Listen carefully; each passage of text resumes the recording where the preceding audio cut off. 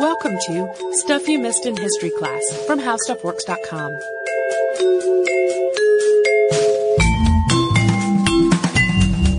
Hello and welcome to the podcast. I'm Tracy V. Wilson. And I'm Holly Fry. When news broke this September, this is 2014 that we're recording, that there is a whole lot of stuff we never knew about buried in and around Stonehenge, I thought, great. When it's the end of the year and we do all our Unearthed episodes, I'll update our Stonehenge episode. And I filed that away in my brain. And once I got started planning out how we were going to cover our holiday schedule, I penciled it in there. And I also remember at some point double checking to make sure we actually had a Stonehenge episode. But in a very Twilight Zone development, when December actually rolled around and it was time to really start recording our Unearthed stuff this year, I learned there was no Stonehenge episode in the archive.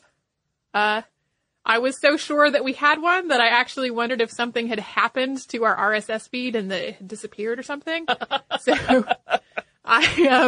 I opened up that spreadsheet that you and I got when we very first started that had every episode on it, and it was not on there either. And so I just decided that I don't know, maybe I've been body snatched or something. I expressed my bafflement on Twitter, and we got way more people asking us if we were going to have a Stonehenge episode or telling us to please do it than we got from people who were like, meh, no big loss. So now, also, the archive feels like it's missing something because it doesn't have the Stonehenge episode that I was sure it had. So, we're going to take a little page from the Sarah and Holly playbook from back when they found Richard III under that car park, and we're going to have an Unearthed episode that is actually a whole new thing, but about one specific topic. So, next week we're going to have the Unearthed episodes that have become traditional in the year-end time, where we talk about all kinds of things that were dug up in some way or another this year. But this episode is going to be a whole new thing on Stonehenge, both past and what was just discovered about it this year. So, here's what we knew about Stonehenge before September of 2014. Stonehenge is most famously a prehistoric monument north of Salisbury, Wiltshire, in southern England. Its most recognizable features are these immense stones in post and lintel formations known as trilithons. It's thousands of years old, and it was also built over thousands of years at the end of the Neolithic period and the beginning of the Bronze Age in England. Stonehenge is just one of many Neolithic henges. These are all earthworks that include both a circular bank and a ditch, and many of them, but not all, also include stoneworks. So even though those stones are what you think of, probably, when someone says Stonehenge, what makes a henge is the earthwork part. Stonehenge is also the only prehistoric stonework that includes a lintel atop the posts. So there are lots of upright stones, but Stonehenge is the only one from the prehistoric period that has that crossbar over the top. Along with more than 300 henges and other nearby sites, Stonehenge was named a UNESCO World Heritage Site in 1986. And the stones themselves come in two main varieties. There are sarsen stones, which are made of sandstone that can be found in southern England. The sarsen stones were probably quarried at Marlborough Downs. Then there are the blue stones, and this is the catch-all term for a lot of the smaller stones at Stonehenge. They're not all necessarily the same type exactly of stone.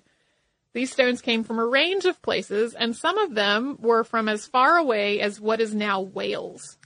Many of the stones that were once part of Stonehenge are now gone, taken away and repurposed for centuries up through the medieval period. Some of the stones are still on the site, but have fallen down from their original position. The ground around the area was also dug up over the centuries for all kinds of reasons. Sometimes for vaguely archaeological purposes, sometimes for straight-up treasure hunting. One of these diggers was actually Charles Darwin, who dug 2 holes at Stonehenge to study earthworms in 1877. The first official archaeological dig started there in 1901. And over the centuries, people have come up with a lot of possible explanations for what Stonehenge means. It's been studied from every possible angle, anthropologically, archaeologically, mathematically, geometrically, astronomically, just on and on. Every point of view you can analyze it from, it's been done. I think that's one of the reasons that there was at least some talk on Twitter of like, no big loss. Everybody knows about Stonehenge. Yeah. Legend has tied Stonehenge to Merlin and King Arthur. So according to legend, Merlin brought the stones from Ireland with the help of a giant from Africa. In this story, King Ambrosius Aurelianus is buried at Stonehenge along with his brother, Uther Pendragon, who is the father of King Arthur. And for centuries, the academic world generally thought Stonehenge was some kind of druidic temple. This idea goes back to at least the 17th century. And one of the reasons it had so much staying power was that people thought a civilization would have had to advance at least to the Iron Age to pull off such a feat. That's when we have the evidence of the Druids in Britain, largely thanks to the Roman records. It's also not a far hop from the mysterious idea of Druid to the mysterious idea of Stonehenge. They just seem to kind of line up and fit together. However, as soon as carbon dating was invented and used at the site, it dispelled the idea that it's a Druid monument. Stonehenge dates back much, much earlier than the Iron Age, and we just don't have records of the Druids existing back that far. So, once again, in spite of this preconceived idea that only an Iron Age society would be advanced enough to build something like Stonehenge, in reality, a Stone Age and then Bronze Age society actually did it. I will say that I think a lot of people just have the idea of Druids as conventional wisdom tied to Stonehenge, even though that's been pretty thoroughly discredited at this point. I think, like, the common knowledge of Stonehenge to a lot of people is Druids. Agreed. I have actually witnessed an argument over this fact. That someone was completely like, everyone knows that Stonehenge was built by the Druids. And I had another acquaintance who was like, well, what everyone else seems to not know is that there has been dating done and that is not correct. And you have never seen two people dig in so hard on a historical argument in your life. In the 1960s, astronomers started to speculate that Stonehenge was basically a giant calendar or a computer for predicting eclipses and other astronomical events. This is actually something that was part of my astronomy class in college. I dug out my astronomy textbook hoping to refresh my memory, and I learned that this is like my astronomy professors went off script and didn't teach it from the book. It was from some other source. Basically, there are all kinds of astronomical events that you can witness by standing in one part of Stonehenge and kind of sighting down another part. And while many of the stones and other formations at Stonehenge definitely follow astronomical lines, so what my teachers were telling me, that was all correct, it all circles back around to, like, was a Stone Age or maybe Bronze Age society sophisticated enough to do that? Or back when it was still thought to be an Iron Age thing, even was an Iron Age society able to do that? We really don't have the best track record so far of deciding what different societies were advanced enough to do or not do. So who knows? And over the years, researchers have also theorized that it was sort of a Bronze Age capital for many tribes, like a seasonal gathering place, a funereal monument, a healing site, and a religious site, including sacrificial rites. But for now, it still sits squarely in the not conclusively proven category. Yeah, people have all kinds of ideas about what it was, quote, for, and there are pros and cons to all these different ideas. Also in the not conclusively proven category is exactly how the massive stones on the site got there. A lot of them weigh between 4 and 8 tons. The blue stones brought in from Wales, some of them had to travel like 300 miles. And so there are theories that maybe they were rolled along logs, or maybe they were floated down the Welsh coast and then up the Avon River. Like the Druid idea, that idea has been around for quite a while, but none of these are conclusively proven. A more recent supposition is that the stones were actually carried in enormous baskets hauled by oxen, or that the blue stones used at Stonehenge were pushed south by glaciers. One of the, counterpoints to that last part that made me chuckle was somebody saying, it seems weird that glaciers would move exactly the right number of stones to put into Stonehenge. And that made me laugh. I don't think that's actually valid as a counterpoint because the stones were used for other stuff too, but still. I don't know, those glaciers are sneaky. I know. They're wily. So, we're going to talk some more about how Stonehenge was built after a brief word from a sponsor. So, monuments were actually erected in the Stonehenge area long before the construction of the earthworks and the stoneworks actually started. As far back as 8000 BCE, hunter-gatherer people erected pine posts in the area, and the purpose of these posts is not completely clear. As we mentioned in our Poverty Point podcast, and as we've kind of alluded to a couple of times in this episode, not particularly common for hunter-gatherer societies to build elaborate monuments, although it's not unheard of. Also in the area are burial mounds that date back at least to 3000 BCE. The construction of Stonehenge itself was a 6-stage process that started around 3000 BCE and ended around 1520 BCE. Construction of other barrows, dwellings, monuments, and other sites went on at the same time. The first stage of building at Stonehenge was from about 3000 to 2935 BCE, and this was mostly an earthwork stage. That's when the circular ditch that's sort of the hallmark of the henge was built. And that ditch is about 330 feet or 100 meters in diameter. So it's today the outer perimeter of kind of what we think of as Stonehenge. It has a high bank on the outside and a low bank on the inside.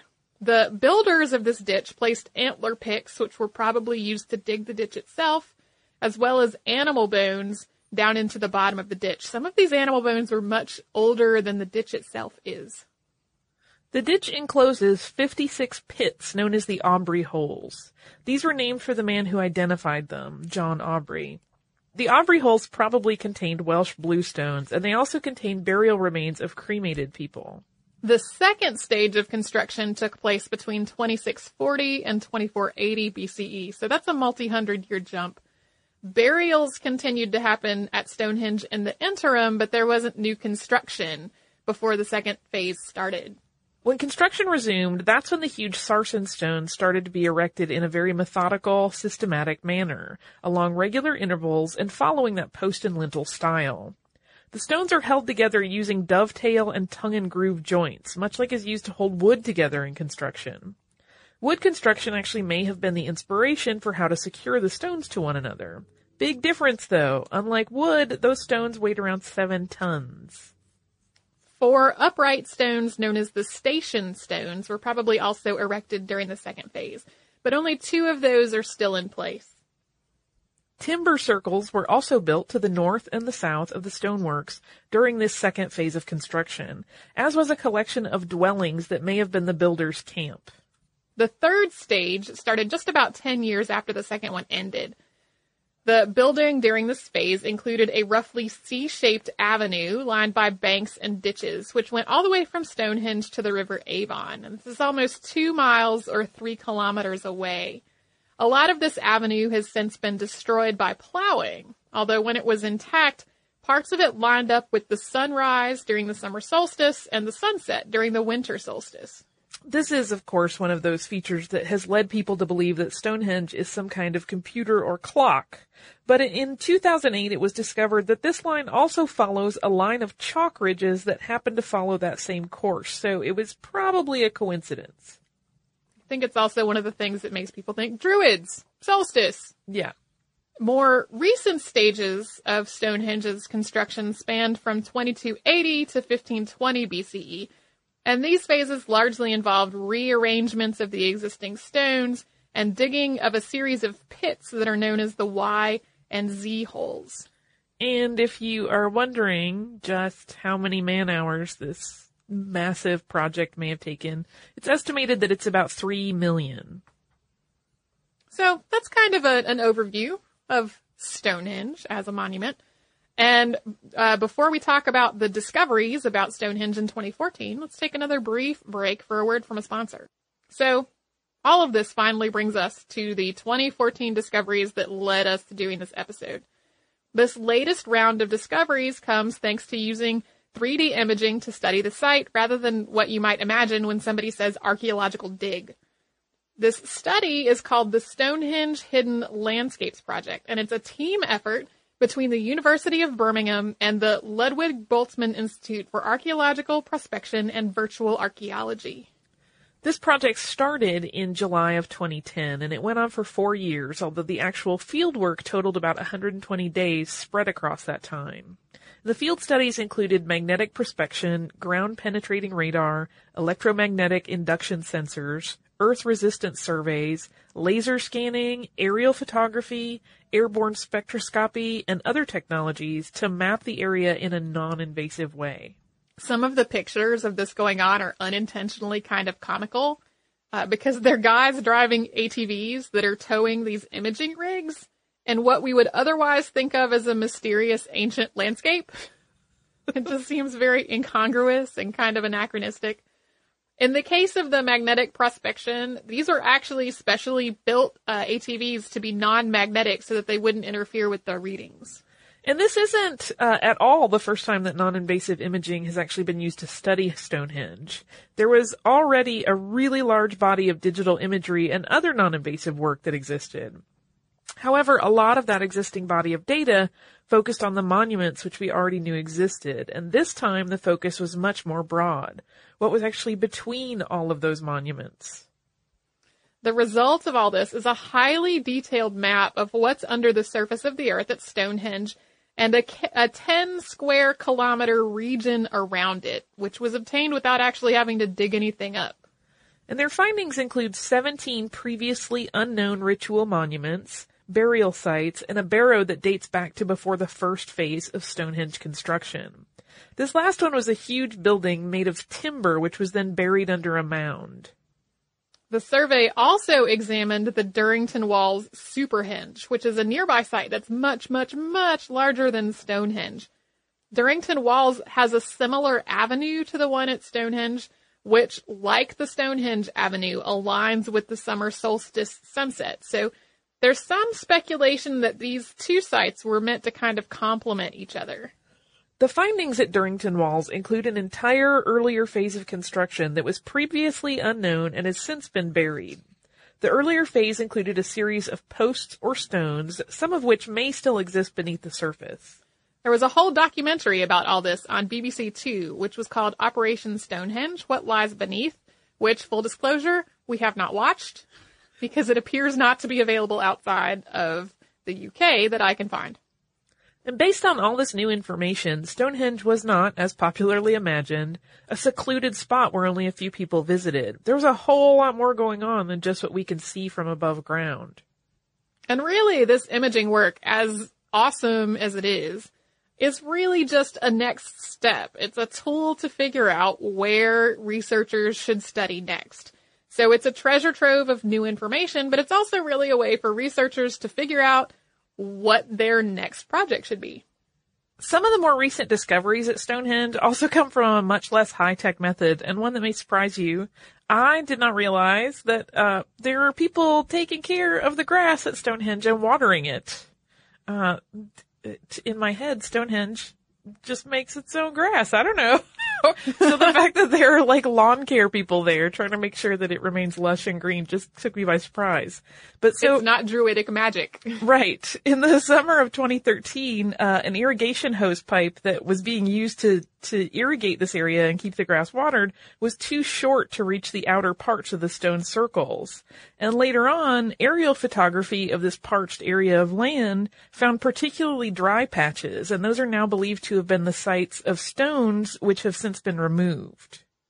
Yeah, it pretty much confirmed what everyone already suspected / knew, which is that the circle used to be a complete circle and not a partial circle.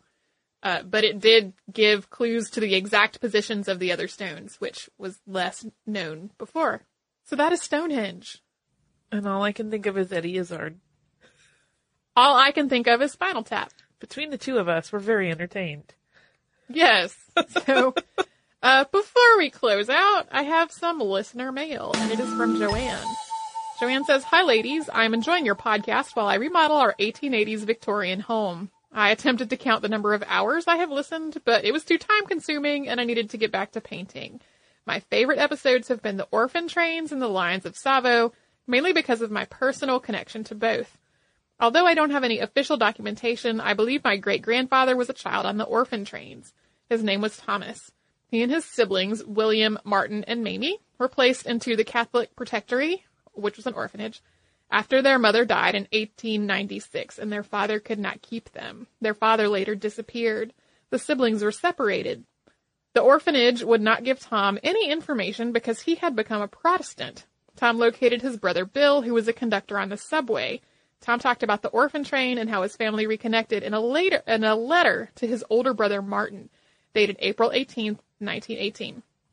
And he basically, I don't want to read the story because I feel like it's a little too personal to just read on the air. But he sort of tells a story of looking for his brother and then basically finding him in the phone book, which I found to be delightful. He found him in the phone book and then went and met him and confirmed that it really was his brother. Tom would have been sent on the train in 1905. I've not found what happened to the other siblings while they were separated, but Martin was in jail when the letter was written.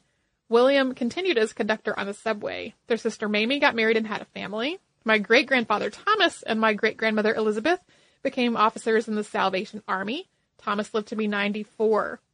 As for the Lions of Savo, our family served in the bush in Kenya, Africa, where the man-eating lions were terrorizing the railroad. We lived among the Maasai people. One evening, my husband showed the movie Ghost in the Darkness to the staff at our project. I don't think that many of them slept that night. It did not help that on nights that there was no moon, you could not see 2 inches in front of you, and you could occasionally hear the roar of lions. We traveled through the Savo area, but did not stop. The story of the man-eating lions continues to put fear in the hearts of Kenyans and Americans even now. If you ever want to take a road trip to Kenya, let us know. We would be happy to be your tour guides. Then she thanks us for the podcast. Thanks, Joanne. Yes. I love the personal connections. I do too. And I'll mention that part of the reason that the Lions of Savo story persists and still scares people is that there are still incidents of lions attacking men. Yeah. So. They're doing what lions do. Yeah. And I don't mean to sound callous. I'm just like, they're wild animals. They're going to attack things. Yeah. And we mentioned it in that podcast that this particular group, these lions in this area, are sort of extra aggressive, and there's still lots of research going on about why that might be the case. But there's a reason that fear persists. Yep. It's justified. They are fierce. If you would like to write to us, we are at historypodcast@howstuffworks.com. We're also on Facebook at facebook.com/missedinhistory and on Twitter at missedinhistory. Our Tumblr is missedinhistory.tumblr.com, and we are also on Pinterest at pinterest.com/missedinhistory. We have a Spreadshirt store full of shirts and other things, and it is at missedinhistory.spreadshirt.com. If you would like to learn a little bit more about what we've talked about today, you can come to our parent company's website, which is howstuffworks.com, and put the word Stonehenge into the search bar, and you will find various things about Stonehenge. You can also come to our site, which is missedinhistory.com, and we will have in the show notes for this episode links to all the sources we use, some of which have cool pictures of things that have been found and kind of virtual maps of what is underneath the ground at Stonehenge. You can do all that and a whole lot more at howstuffworks.com and missedinhistory.com. For more on this and thousands of other topics, visit howstuffworks.com.